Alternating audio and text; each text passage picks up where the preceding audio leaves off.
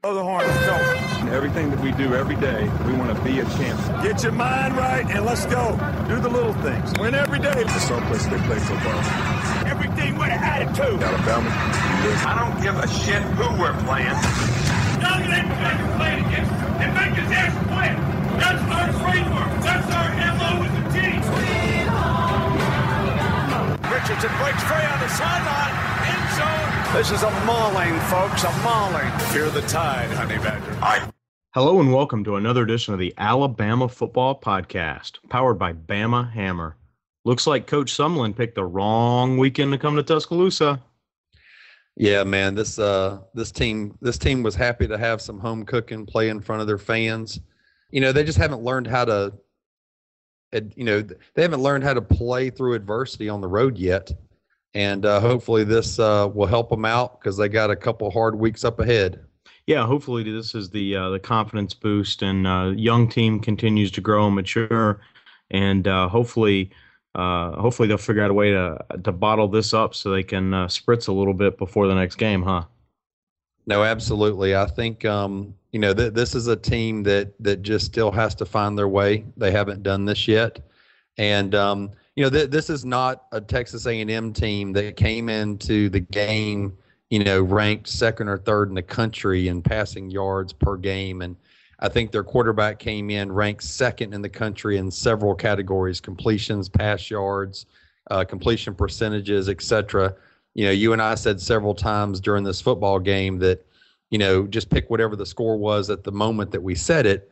We said this isn't a 35-0 Texas A&M team. This isn't a 42-0 Texas A&M team. Everything that could have gone wrong for them did. It's not like they had a lot of turnovers, but it just we had a flush down the toilet game. This was their flush down the toilet game. Yeah, this was a pretty horrid performance on their part. And on the same token, though, it was a spectacular performance for our team. They came out and Alabama played with a lot more emotion, a lot more passion, a lot more investment.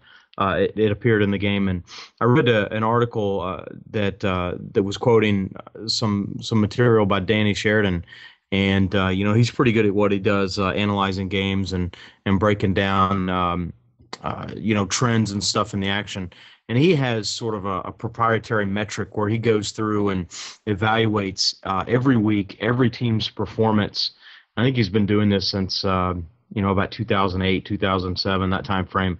And he gives it a grade, and it's a formula based on yardage gained, running and passing, and scoring and third down conversions, and everything that your opponent does, and who you're playing and where you're playing them, and all those types of sort of metrics that can be distilled down. And he said this was the highest rated performance that his system has ever kicked out. That this is, in sort of the parlance of Danny Sheridan, as close to a perfect game as it comes. That's pretty impressive, and that pretty well matches with the experience, right? Oh, sure. This team, Nick Saban talked a few weeks ago about it's tough to live up to the hype, week in, week out, year in, year out. I mean, this team's won 3 national championships in 5 years, and most teams can't say they've won one in the past 5 years or ever. And so it's almost like they needed a spark. Fortunately they won, that Arkansas game by a point, and They definitely just seem to, even making tackles on special teams and defense, and it was just nice to see that they were having fun out there playing, I guess is what I'll say. I mean, these are still kids; they're not grown men, and it was nice to see them having fun with what they were doing. Yeah, I was afraid that the pressure. Obviously, there was a loss, and then there was a close game against, and I know it kind of pissed off Saban, but there's a reality that's a win that kind of felt like a loss given the heightened expectations, and so I was afraid the team was playing a little tight, and I was concerned how that would sort of carry over. This very much seemed like a pivot point that they kind of hit the refresh button, started having fun again. And I hope we see more of this tide throughout the season than maybe the version that we've seen the first half so far. Why don't you dive us into offense? What are some of the things that jumped out to you? Well, I was surprised to see how quickly we went to the pass side of things. You know, that first series, they passed the ball 6 times out of 8 plays. You know, they rolled Blake Sims out in the flats the very first play, got him behind, got him out from behind those offensive linemen. We've talked about him being comfortable out there in the flats. And so, that was the first play to DeAndre White, and, they get 17 yards right away. And then that little play that they throw behind the line of scrimmage, they did it 3 times in a row. And the next thing you know, they're at the 24-yard line of Texas A&M. So it was just interesting how I think it was all about Blake Sims' confidence. I think it was all about, let's throw these little short gadget, yak plays. The Gary Danielson said on the TV that he felt like 2 of the plays were run plays.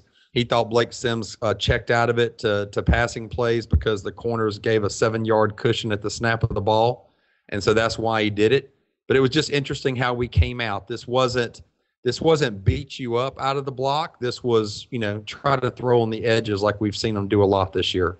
Yeah, and that's good, right? That we can go out and design some plays that are going to make the quarterback comfortable, and by extension, it's going to make the offense comfortable, and also the fact that Blake has some flexibility and some autonomy to call the plays and go up and look at the line of scrimmage, and it may just be a 1 or 0 type play call. He may go up to the huddle with just 2 options, but he has the option of checking out of something, and looks like.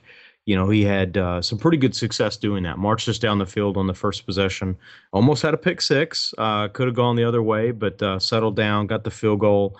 And, our first 8 possessions turned into scores. After that field goal, we ran off 7 straight touchdowns in a row, possessions for touchdowns in a row. Geez, that's pretty darn impressive. That gets the score up there really quick, right? Oh, it does. I was surprised at this Texas A&M defense, though. They're not a bad team. I mean, this is a team that was preseason top 5 in the country. Thought that they could be one of the 4 playoff teams, and you got a quarterback that has shown that he's not always able to fit it into a tight window. And I'm no defensive coordinator, and no one's ever paid me to try to be one, but I was surprised that they didn't come out and just, put their corners on an island, get in the wide receivers' faces. Amari Cooper's banged up from the week before. DeAndre White's been banged up this year. I mean, take nothing away from our performance, but the defense made it pretty easy. I mean, there are several plays that they were 7 yards off the ball at the snap and they backpedaled 10. And Blake Sims drops it to a wide open guy 7 yards off the line of scrimmage, and it was like pitch and catch. Yeah, they were definitely stacked up against the run. I think maybe they studied the game film of the last 2 games a little more closely and didn't look at some of the other games. I guess in particular the Florida game where Blake showed a lot more capability that he has not demonstrated maybe over the last month. And maybe they invested more effort in saying, hey, this quarterback cannot beat us. Alabama's going to come out at home and run the ball. Let's stack the run. We'll put a zone on top of that, and that's going to be a good game plan for us. But we saw the Blake Sims against A&M that we saw against Florida, felt very comfortable, made a wide variety of throws, including strikes downfield, and really was not off his game all day long. And just to put a cherry on top, he runs for what turns out to be the longest rush, our longest rush for the season on a little design run for a touchdown. So that was a nice little capper. Oh, it was. He didn't have a lot of pressure in his face, right? He didn't have a lot of guys on him, hanging on him. He had a clean pocket. Sure. He had wide open receivers. I'm only saying it that way because I just want to call it for what it is. Did he have a good game? Yes. Did he make good decisions except for that one at the goal line? Yes. I just I still want to see how he responds to a team that has 2 shutdown corners, get in your faces, and give their defensive line time to get to the quarterback and see what we do. Well, I hope the offensive line continues to play this well. I think Coach really challenged them this week, and they really rose to the occasion. You know, when you play with an empty pocket, that's not a knock on the quarterback, but that's high praise for the offensive line. I mean, you'll be hard pressed to find a quarterback that's having sustained success without having, a strong offensive line in front of them. So I'm glad to see that they kind of rallied after putting up what I thought were a couple of really poor performances, especially last week against Arkansas. It looked like Bradley Bozeman kind of settled down. I don't think he was tipping quite the way that he was before, and he seemed to perform with a higher degree of comfort. We flopped a couple of guys at guard a little bit. Austin Shepard went down. Grant Hill stepped in.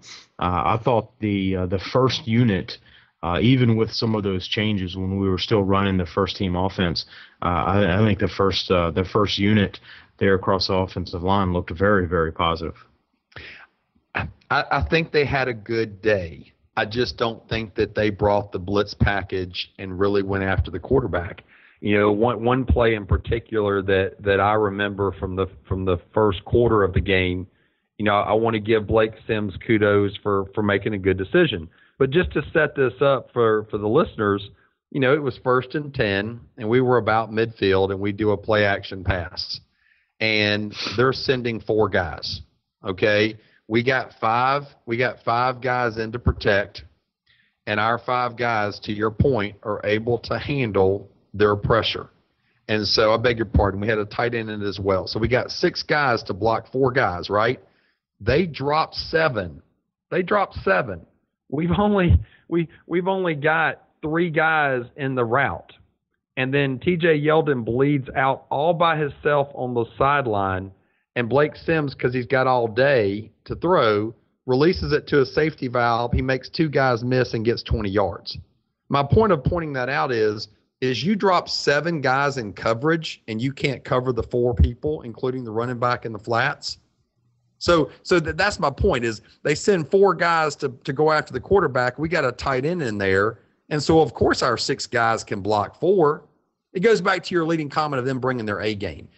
Whereas we played with passion and we took what the defense gave us, they just played very lethargic. They kind of played like they didn't give a shit to be there, quite frankly. Yeah, they didn't have a sound game plan, but,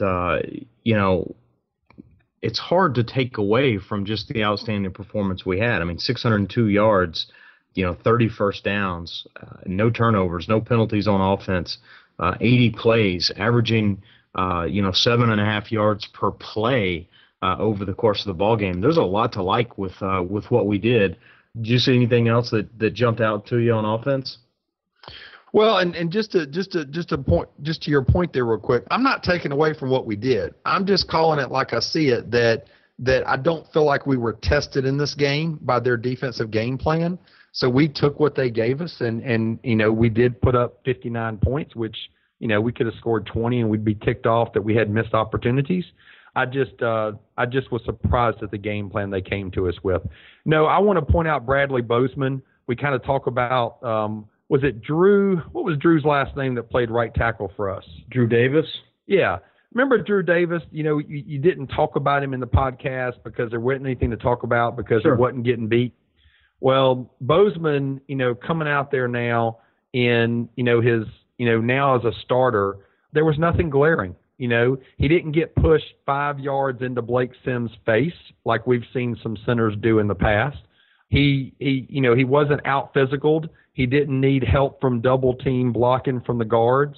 I'm not saying he railroaded his guy 5 yards down the field, but he put a hat on a hat, and I thought he had a really good day. Absolutely, yeah. I thought he performed very well.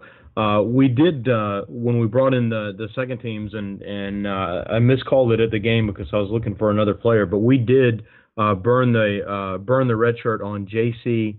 Hassenauer. He played some center after Bozeman. What do you think about that decision? I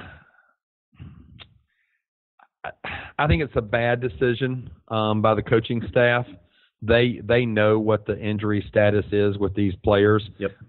They had to know they had to know how close Ryan Kelly was to being able to be back. And so it's kind of like last year. They blew D-Liner's red shirt after some injuries to Dalvin Tomlinson and somebody else, and we didn't see D-liner again on the field. I think in that situation, Bozeman needs to work. You just keep Bozeman out there and see if he can play a whole football game, and you don't burn that kid's red shirt. Yeah, I agree. That may have been the worst coaching decision that we saw all day.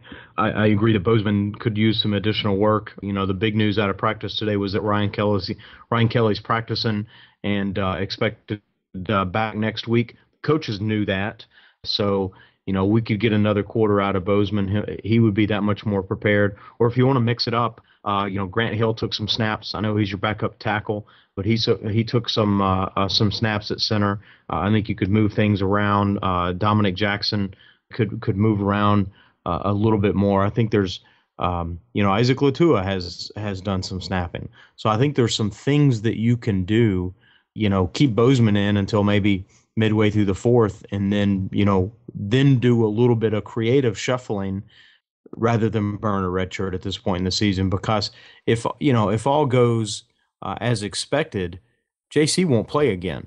And so that turns out being a pretty expensive red shirt, because, you know, Kelly's going to be back, and then Bradley's going to have some season to him. And so he's going to be there ready to play.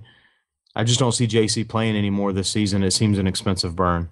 It is. And the only people that's upset about that is us, him, and his parents. It's a small group that probably even recognize that he played, but yeah, those that understand the implication, probably not pleased with that. Hey, real quick before you jump on something else on offense, I just wanted to mention we talked during the game on our first touchdown. We did a pitch sweep to Yeldon, and it allowed him, you know, it allowed them to, you know, spread the lanes on the outside, and he was able to find his cutback. And we talked during the game in person about how we need to see more of that. You know, I think with the talent that we have at running back, we need to be doing these pitch sweeps a lot more on all yards and distance on the field. It's something that I don't think enough teams do anymore. And I'd like to see more of that as the season progresses. Yeah, I like the toss sweep. Always kind of been a fan of that. Let your talented, you know, the whole spread offense is about getting your, you know, talented players in position to make decisions and move the ball. Well, the toss sweep is sort of an old school version of that, right? You pitch it out to your talented tailback, and you let him, you know, kind of pick the hole. I mean, there's a sort of a designed hole, but you let him. He has some space to operate and to make some moves. I thought we had some good success with that over the last couple of weeks, but saw a little bit more of that Saturday. I would certainly like to see that a few more times this season. We should plan to run that 8 to 12 times a game. Anything else on offense catch your eye? I wish I wouldn't have seen Brian Vogler out there as much. He looked very gimpy. You know, I felt like, you know, while it didn't matter with the score, it felt very obvious that he was coming in on blocking situations. I would have liked to have seen Brandon Green get some work. I think he served his time well. He's a big kid. You bring him in at goal line to block. Is he not good enough to do 3rd and 4th to 50 if he can be on goal line? You know, give Vogler a little rest and make it more unpredictable as to what Vogler's going to do when he comes into the game. Yeah, I agree. And Ty Florney-Smith got some run. I'd like to see him get a little bit more because, you know, we think that he's, you know, he might be more of the complete package mix of a receiving tight end. He had a touchdown in this game as well as a blocking tight end. So I'd like to see him get a little more run. If Vogler's a little banged, hey, I respect the fact that he's a senior. He wants to get out there. He wants to show, show through leadership and continue to play. But you know, there's an opportunity to get other guys in there too because there's still a lot of season to go. You know, just real quick notes on offense that I saw. Incredibly strong running by TJ Yeldon. I mean, he just continued to do what he does. Very understated in a lot of ways, but he's an incredibly productive back. I thought Derrick Henry showed a little more want to in his style. Could have lowered his shoulder into a DB a couple of times, but I think he was running with a little more tenacity. And I'm just happy to see our Darius Stewart back on the offense. He only had one catch, but he threw a couple blocks and was out in the formations. We tried to go to him once on a double move down the field. Pass was a little bit late getting there. If Sims had thrown that out there just a couple seconds earlier, Ardarius would have a touchdown under his belt. So glad to see him out there, and the fact that we are trying to work him into the offense. I think he can still be a weapon for us. Hey, one more thing, or two more things on what you just said there. We didn't have the benefit of this because we were at the game, but on the TV version, it was surprising to see that T.J. Yeldon, when he got a rushing touchdown in this game, it was his first rushing touchdown since the opening game of the season. That's a great stat. So that is, I'm sure most of the listeners that watched the game on TV saw that, but I just thought that was interesting that, our number one back did not score a rushing touchdown for, 5 football games. Yeah. And the other thing I was going to mention real quick is that as far as the offense is concerned, you mentioned the Ardarius Stewart throw. We might as well point out very quickly that we called that on a turnover it was a good time to take a shot down the field about midfield before the play, and we said we'd like to see the tight end down the hash. Yep. And O.J. Howard releases down the hash, and Blake just held on to the ball too long.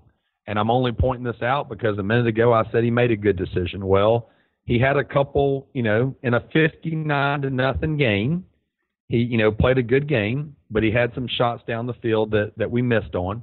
And so I hope this team continues to work on that, because I think what these defenses are going to do, Mississippi State and LSU, is they're going to say, you know what, we're going to try to shut you down from 0 to 10 yards, and we're going to give over-the-top help on Amari, and you're going to have to beat us down the field. And you're going to have to show us that you can consistently beat us down the field. And that's what this team needs to keep working on. Yeah, I agree. I think it's something of a sign of an experienced quarterback that can throw the ball before the receiver's open. Throw the ball out there before, if it's a double move kind of play, throw the ball out there knowing where the receiver is going to be even before the receiver makes the move. And that's a very nuanced thing. It's easy to kind of look at that in hindsight. And I agree with you. He missed on both of those passes. Had he let it fly just a little bit earlier, both of those would have gone for touchdowns. And, I think it's one of those things that, with a little more experience, he makes those throws. But he's looking for the receiver to be open before he lofts the ball rather than putting it on there knowing that he's going to be open. You're right, and what I want to say there is just trust him, right? Yep. Just throw it up there, and the analogy is throw it where they're the only one that can go get it, and if they don't get it, so what? Incomplete, start over. Yeah. Now, one thing you've mentioned before, and we kind of put this on the conversation as well, is that he seems to be a little more comfortable doing that with an Amari Cooper, but not with some of the other guys, and so. It's a skill, it's a capability that he has.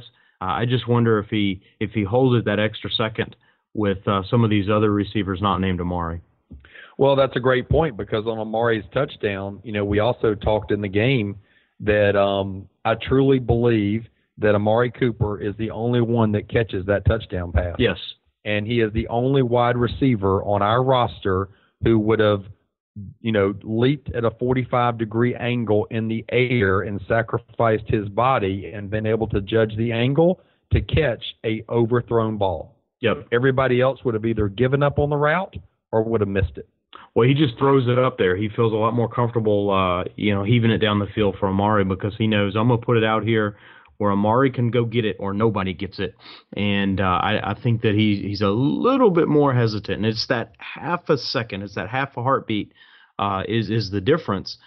He just doesn't have that same fearlessness, if you will, with the other receivers. And I can understand that. I can understand why that would be the case. I think he's just got to pick his spots and let it fly in those situations, and I think he will. I think that'll come. But it's good to see that we're working to those players. I hope that we can. And look, it's a 59-0 game, so yes. It's hard pressed to be too upset with that kind of performance. Hey, why don't you give us your offensive mini game ball? Yeah, my game ball is going to go to two big uglies. Okay. My first one's going to be Leon Brown.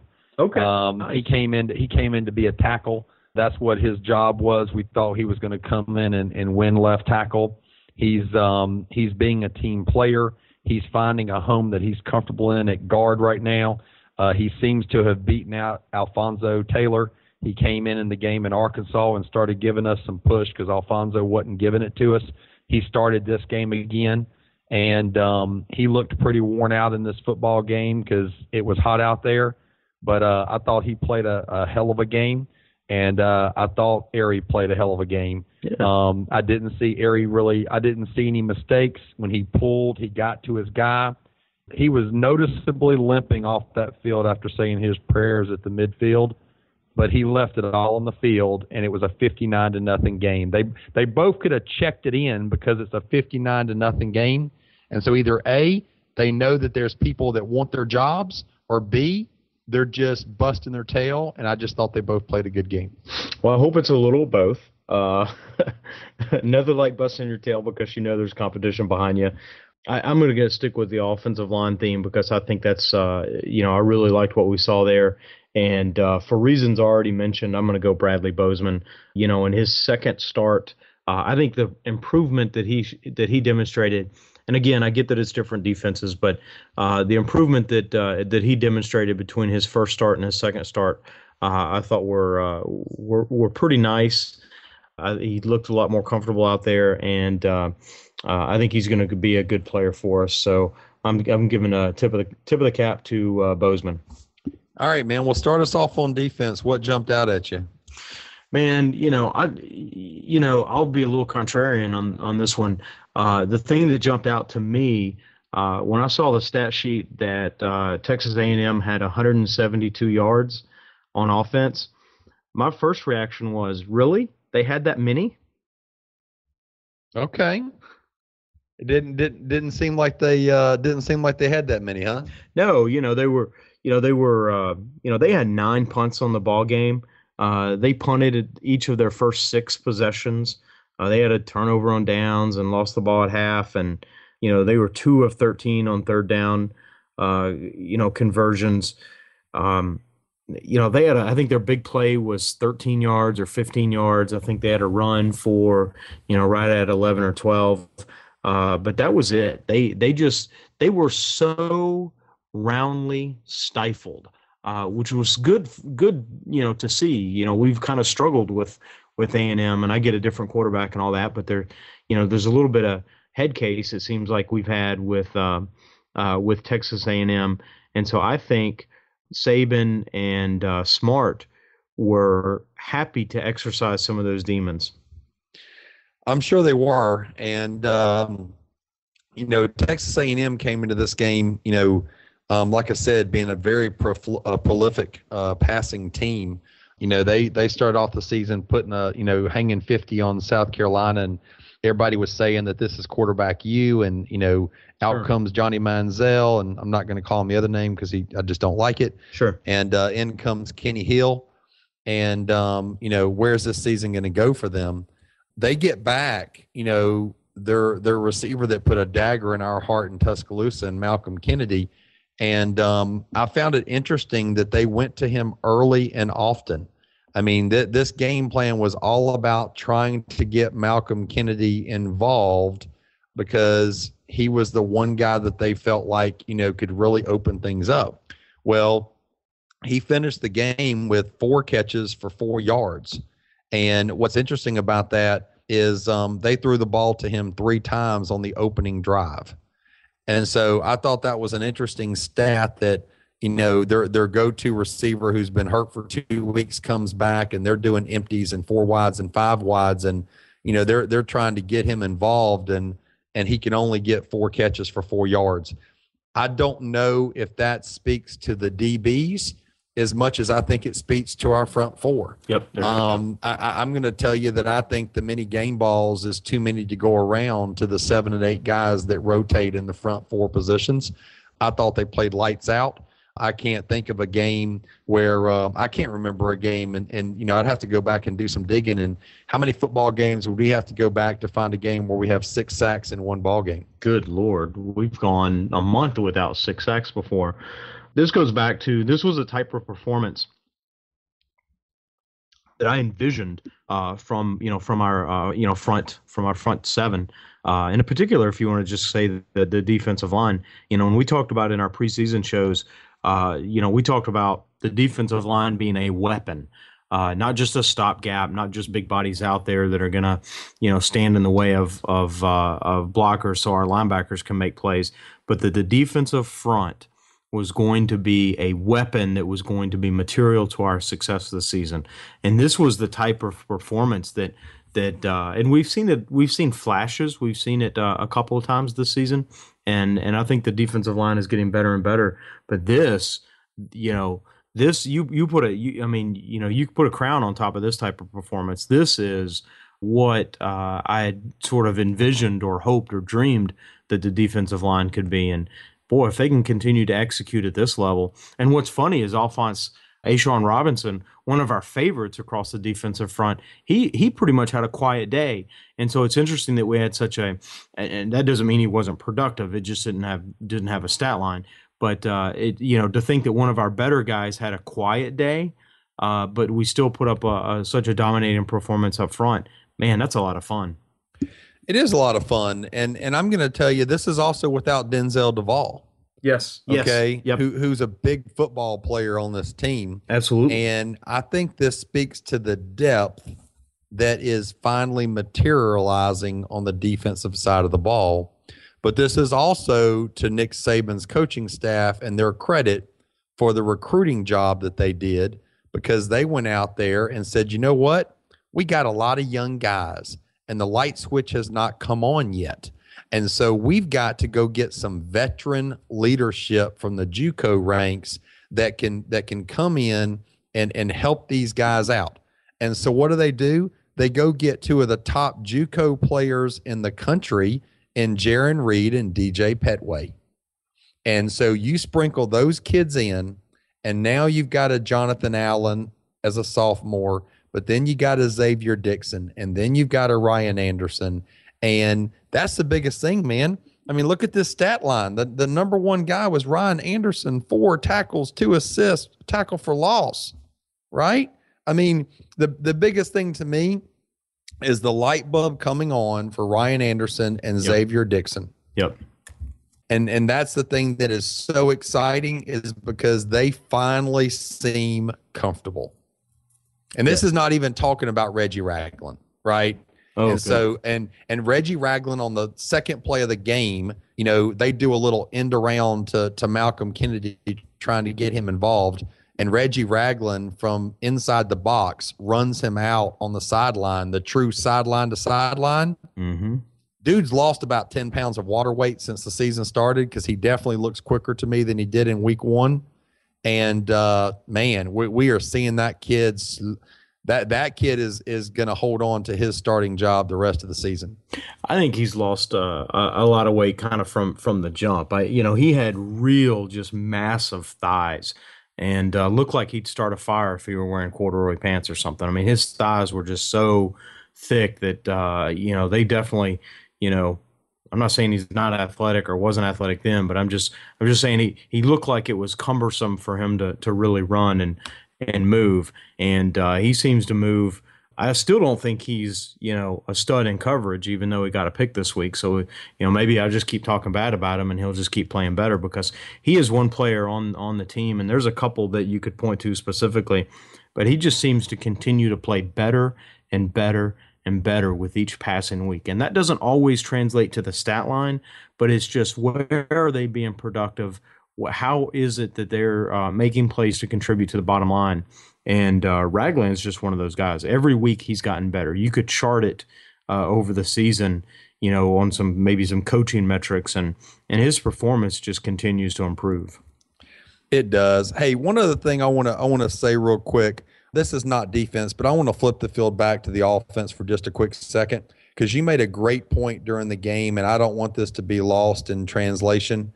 in the second quarter, at the beginning of the second quarter, it was a 10-0 ball game. And 3rd and goal, we call a passing play, and we don't succeed. And so it's 4th and goal.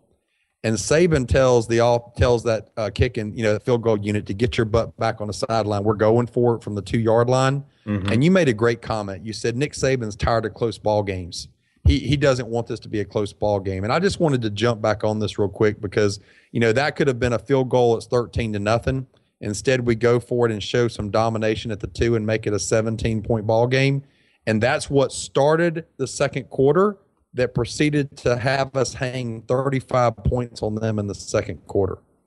No, that was a good point. I remember us talking about that. Well, on 3rd down, we tried looked like a little inside pass to Amari, which it's probably a little ill-conceived, and so you're right. We ran it back out there and went to a real power formation and just ran it into the end zone. And we kind of kidded, well, who do you think called that play?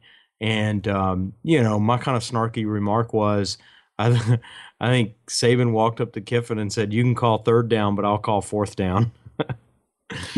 Yeah, you're absolutely right, man. I wanted to point that out because we talked about that in the game, and that was just a good point that I think he said, we're going to exert our will in this ball game. Yeah, it is time to put our foot on the throat. Hey, what else jumped out at you on defense? Were you surprised that Eddie Jackson got the start? No, I don't think that I was. I think Eddie and Cyrus are playing very, very well together. I think Eddie brings obviously a little more experience than does Tony Brown.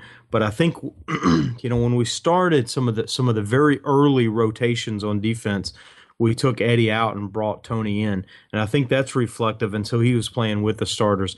I think that's reflective of. Coach likes to say that we have more starters at positions than sometimes there are positions, and we talk about that in our preseason guide. And I think there's a lot of rationale to that. I think at that cornerback position, he does really look at Eddie and Tony as one 1A and 1B kind of at that position opposite Cyrus. I think there's also a little bit of pitch count with Eddie Jackson still coming back from his new knee injury, and us wanting to be really, really careful about that. Saban will sometimes sometimes talk about if a guy's injured or a guy is hurt, that sometimes that's part of the game and they've got to play through it. And I think there's something to that. I have sensed and read and seen him say more about we have to take care of Eddie Jackson's injury. And so I think that's a little interesting. I'm not saying that he doesn't care about the player's health and all that. I'm not saying that at all.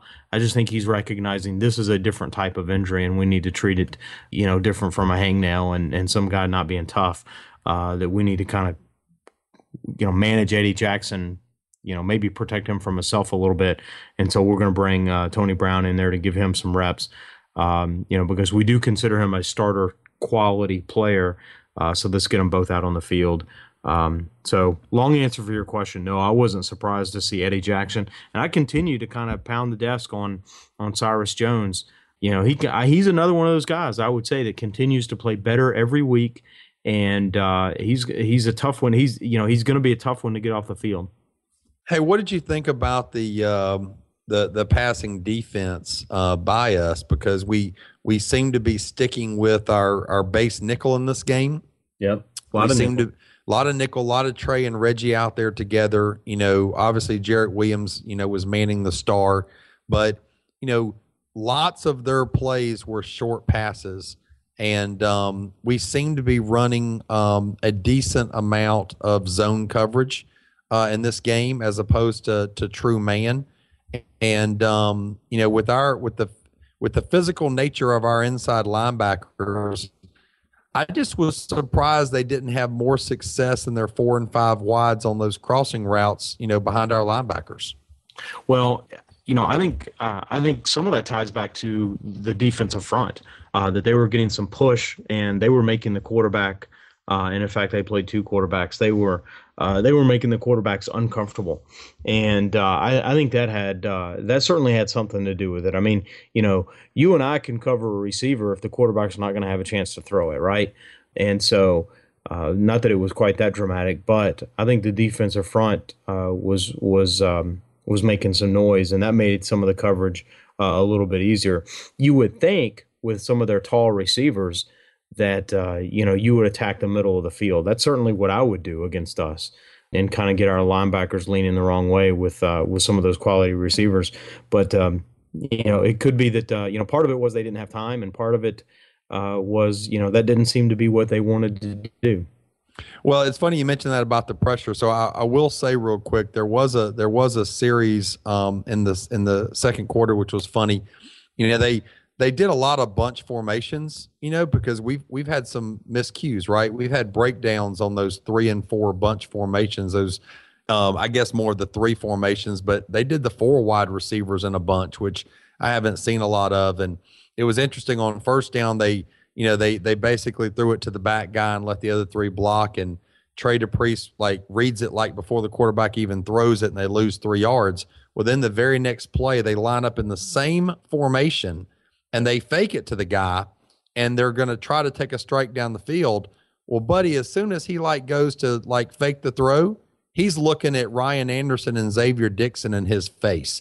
So to your point, 3-second drop, and he's in the shotgun, right? 3-second drop, and they're in his face and they're pushing the pocket. And so I definitely think that has something to do with it. He seemed to have happy feet in this ball game. Yeah, absolutely. What else on defense jumped out at you? Nothing else. Just like you, surprised that, a team coming in here averaging, 350 yards passing, can't even get half of that in total offense. Yeah. All right. You want to move to mini game ball? I do. As far as the mini game ball, I guess I can't give it to the whole defensive line. And so I'm going to surprise you here, and I'm going to give it to DJ Petway. Okay. And you're going to ask me why, because DJ didn't really do anything on the stat sheet. Man, it's just because I'm glad he's back out there. All 8 of those guys played a great game. I could give it to Xavier. I could give it to Ryan Anderson again. But DJ Petway, I was concerned he had blew a knee. And he comes back the very next week. I think he's one of those edge guys that we really are going to need against Mississippi State and Auburn. And I was glad to see him back out there. Okay, very good. I'm going to give my mini game ball, and I agree. It's you want to give it to the entire defensive front, just like we wanted to give the mini game ball to the entire offensive front. But I'm giving my mini game ball tip of the cap to the defensive front. I'm giving it in the person of Tim Williams. Here's a guy who's has battled his way out of the doghouse, has gotten more and more playing time. The dude's a beast, and when he gets an opportunity to play, it's like he's shot out of a cannon, coming around the edge, affecting the quarterback. So I'm giving a little nod there to Tim Williams. All right, man. Hey, I'm also I do have an honorable mention, and I'm going to do this, and it's going to segue into special teams. I do have an honorable mention game ball. I don't know if this is offense or defense, so this is just an extra game ball that I have. I am giving it to the PA team, or the PA guy. At one point, they played and I don't know the name of the song. I'm not so much into this style of music, but LAMFAO, I think. They played some a little house music kind of tune, and there was a little line in that song that had sort of a playful jab at Led Zeppelin, who we all know is the greatest rock band in the history of rock bands. And then immediately after, they cut that song and then actually played a Zeppelin tune. So I thought that was pretty cool. I was probably, including me and the PA guy, I was probably one of 3 people in the entire stadium who recognized that. But the better thing. So do you want a game ball for being one of the 3 people in the stadium? Yeah, you can give me a game ball for that. The better performance that really, really sort of cemented the mini game ball is on, and this is the segue to special teams, when Christian Jones had his punt return for 47 yards, immediately, as if they had their finger over the button every time Christian Jones touched the ball, "How You Like Me Now" played. So I thought that was pretty fitting, and probably a good segue into special teams. Well, man, go ahead and start it off, man. Go ahead and tell the listeners what you were talking about the little love fest between Saban and Chris John Jones and the hand gestures and the expressions that were going on every time he stepped out there for punt return. Yeah, there was the very first punt return. Chris John goes out there, and so probably not surprised that he was back there, but it was a question who's. I was. It shouldn't have been. Well, who's going to be back there filling him, and so one of the first times I've ever seen Chris John Jones fair catch a ball. And in fact, he probably had more fair catch. This would be an interesting study. He probably had more fair catches Saturday than he's had in his career. But he had a fair catch on his first punt return and, flipped the ball to official. And he starts running towards the sideline. And he gets, maybe 10 yards to Saban. It's clear that he's communicating to Saban. And he just kind of puts his arms out like, do you like that? And Saban just walked up to him, patted him on the head, and said, "Good job. We got the ball at the 28," or whatever the yard line was. It was like we possessed the ball further down the field. We as a team have the ball. That's all I care about. Exactly. Our team has the ball at a favorable field position. So I thought that was kind of funny. And then it kind of got to be, he fair caught a couple. And then on the punt return, you and I noticed this. I'm sure other people did too. But he ran diagonally backwards, which is the kind of thing like, here's where we've gotten onto him before. He caught the ball, took a step, bobbled it, regrouped, and then he was gone. I mean, literally shot out of a cannon, gone. Once he secured possession of the ball, he was down the sidelines, and it was just. That was a pretty impressive return that he had right there. I knew that he was fast. That was one of those plays where you realize he is dynamic fast. We need to figure out how we get him worked into it. He was so fast, you think we've got to figure out how to get him the ball in space and in the offense because, this is really what he's capable of when he'll sort of get out of his own head and play. Well, and we talked about this last week, man. We talked about, him getting antsy because he's not getting the opportunities, in the offensive set. And you don't know if it's Lane Kiffin.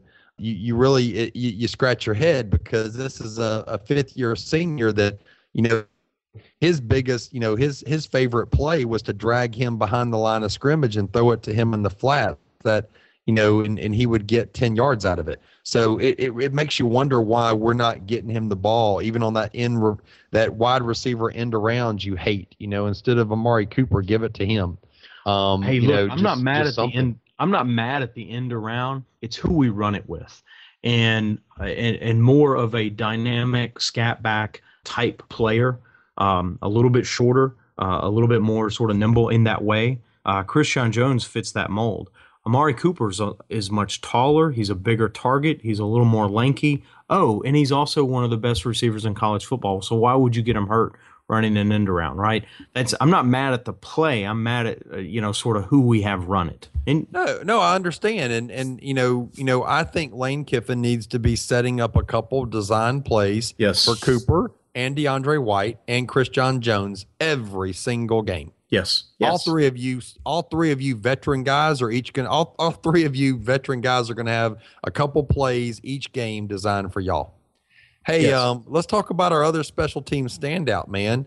Reuben Foster, man. He I like the fire which he played with.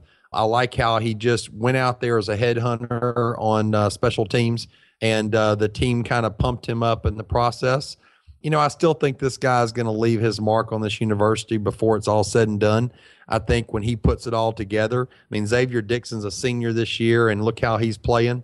Reuben Foster is a 5-star athlete, and I just was glad to see he was able to contribute to the team. Yeah, he's got one speed and it's go. And when he made a play, he must be sort of a locker room favorite because when he made a play, that first big hit that he made, it seemed that the whole it looked like almost the whole roster came out and was celebrating him. And I was kind of kidding with our buddy Eric that I like the emotion. I like showing that. Felt a little Georgia-ish to me, but I like the emotion. And he had another big play, a little bit later, and didn't get quite as many of the team members that came out, but certainly the special teams unit kind of helped celebrate. And then he went after the quarterback on another play and got a little dinged up.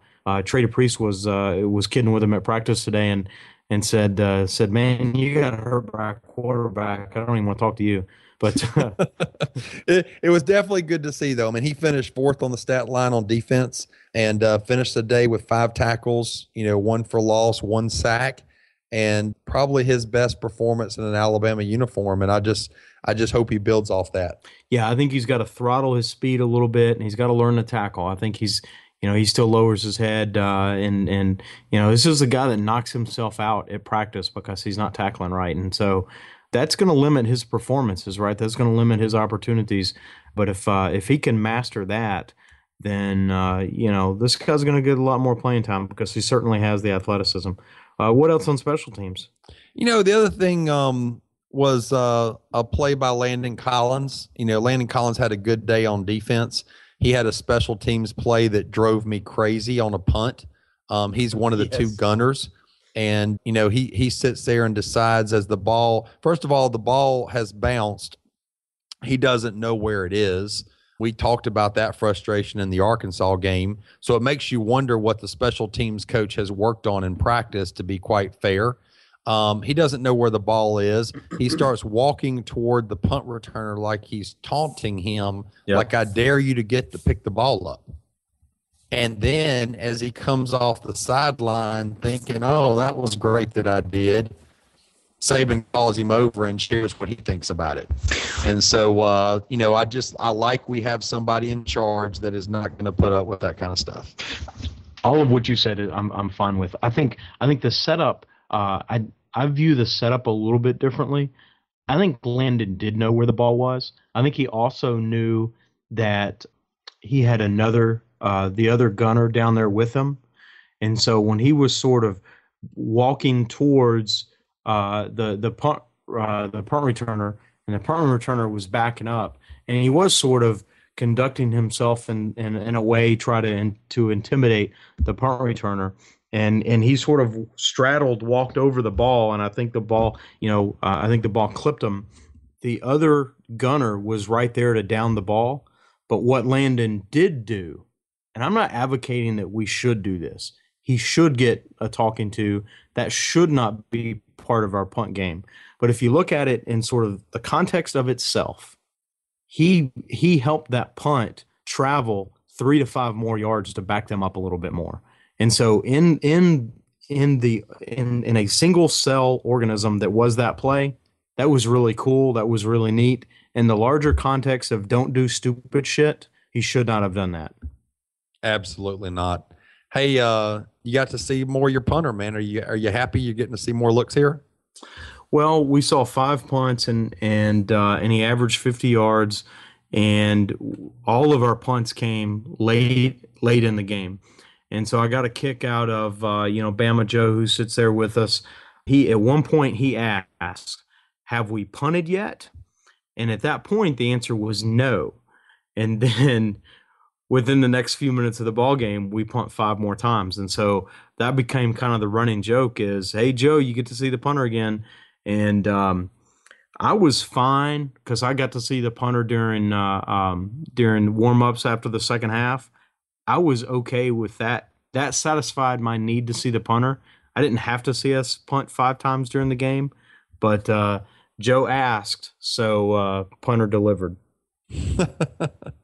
Anything else that jumped out at you on special teams?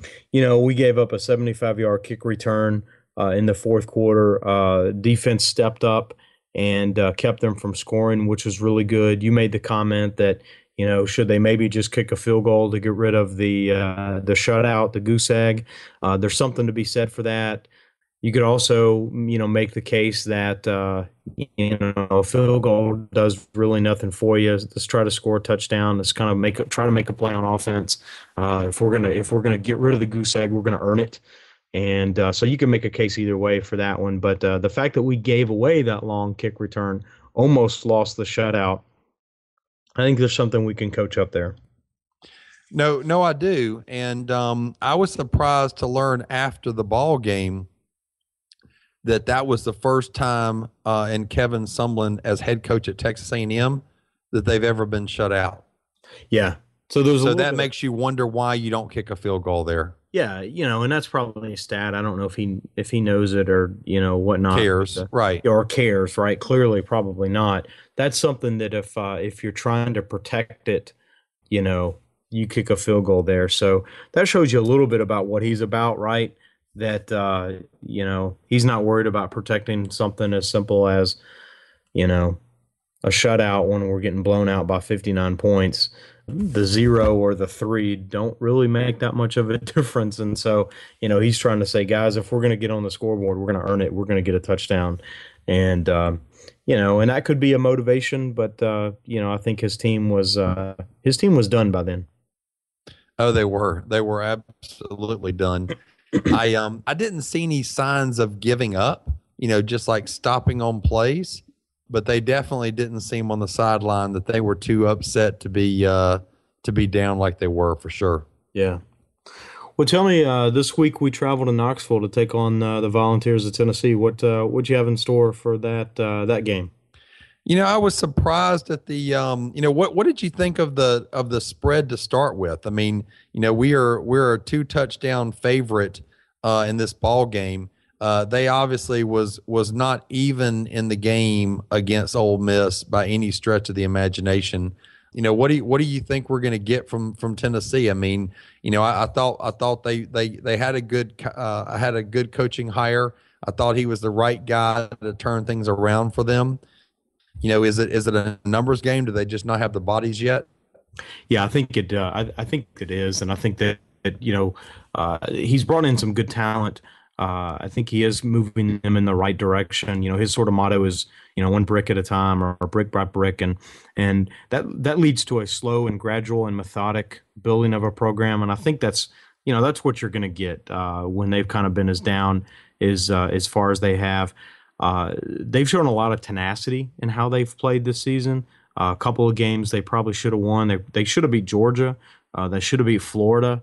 They lose those games. That's deflating. They lead Ole Miss, 3-0 for a stretch, and then I think they ended up getting housed in that game. So they may be losing their edge, sort of their want to, with those types of performances. They've had to replace their entire offensive line, their entire defensive line, and I think they've had some injuries across the offensive front. So I think there's some depth issues. There's some just players getting getting beat up, not able to play. Some attrition, I guess, is really what I'm looking for there. So 14 sounds about right. They're gonna go back home and kind of regroup themselves. But I just don't think they have the depth of personnel to hang, especially if we can take some of this momentum back out on the road. And I think that we will be able to. I'm kind of predicting that this was sort of a pivot point in our season. So I think we take some of this energy with us on the road to Knoxville. And last time we were 14-point favorites over A&M. I didn't think that we would cover. Here we are, and I think we will. I think we beat them by 17-24, something, or 17 to 24 points, something in that range. I might predict a 34-10 kind of ball game. Okay. Well, it definitely has been a tough schedule. I mean, this is a team, like you said about the Georgia, right before that Georgia, they went to Oklahoma, right? Yeah. Which is a tough place to play. Yep. They had a bye week before they played Georgia, which makes me just wonder if that, that Georgia-Florida, it makes you wonder if that Georgia-Florida stretch just did them in, because those are that's their Auburn, right? That's their rival. But I was surprised to find out that this team is ranked 19th in the country on total defense, and they're ranked 6th in the country on passing yards allowed. This team's only given up 166 yards a game through the air. And so, and they're pretty okay against the run. So you got a top 20 defense that plays good in the secondary, we better come with our run game, because if we don't, I don't think there's going to be these, 7-yard cushions like we saw against Texas A&M. Right. I don't think they're going to lose 34-3 like they did against Ole Miss. It is Alabama, right? This is a big game for them. Sure. And so I think 14 is just doesn't sound right to me. I think we're going to have a letdown. I think we're going to be confident after this game. I think we're going to see something like a 24-13 game. Maybe we barely cover and win 27-13, but I think we're going to come back from this game frustrated. I think our on the road struggles are going to continue. Okay. I think we see Blake kind of shed some of that. I think that I think this is a trip back home from him, or literally this game against A&M was him coming back home, filling his tank up again. I think that he is going to want to, he committed to Tennessee. He decommitted to us to commit to Lane Kiffin at Tennessee. And so I think he's going to have a little mustard in his tank. I think Kiffin is as well. I think that's going to add to, some of the fever that the crowd's going to have. But I think we're going to take the crowd right out of it. I think we see, that next progression in Blake's development. That's what I think we see Saturday. And that's where I get, kind of a 17-point or 24-point victory for the Tide. Man, I hope your score is right and mine's wrong. Yes, me too. Anything else? Anything we missed? No, man, I'm just ready for it to be Saturday again. Let's just forget the work week and get back to football. If only we could. Hey, this has been another edition of the Alabama Football Podcast. Check us out on iTunes. Check us out on BamaHammer.com, and roll Tide. Thanks for listening to the Alabama Football Podcast. We love that you're tuned in and hope that you enjoyed the show. We encourage you to reach out and let us know what you like, where we can improve, or just to shout out a roll Tide. We are where you are. iTunes, Facebook, Twitter, email newsletters, t-shirts, free roster downloads, and of course, on the web at alabamafootballpodcast.com. Check us out where you'll find easy links to your favorite way to follow the Tide. Got that, Coach? Aye. Of course. Roll Tide.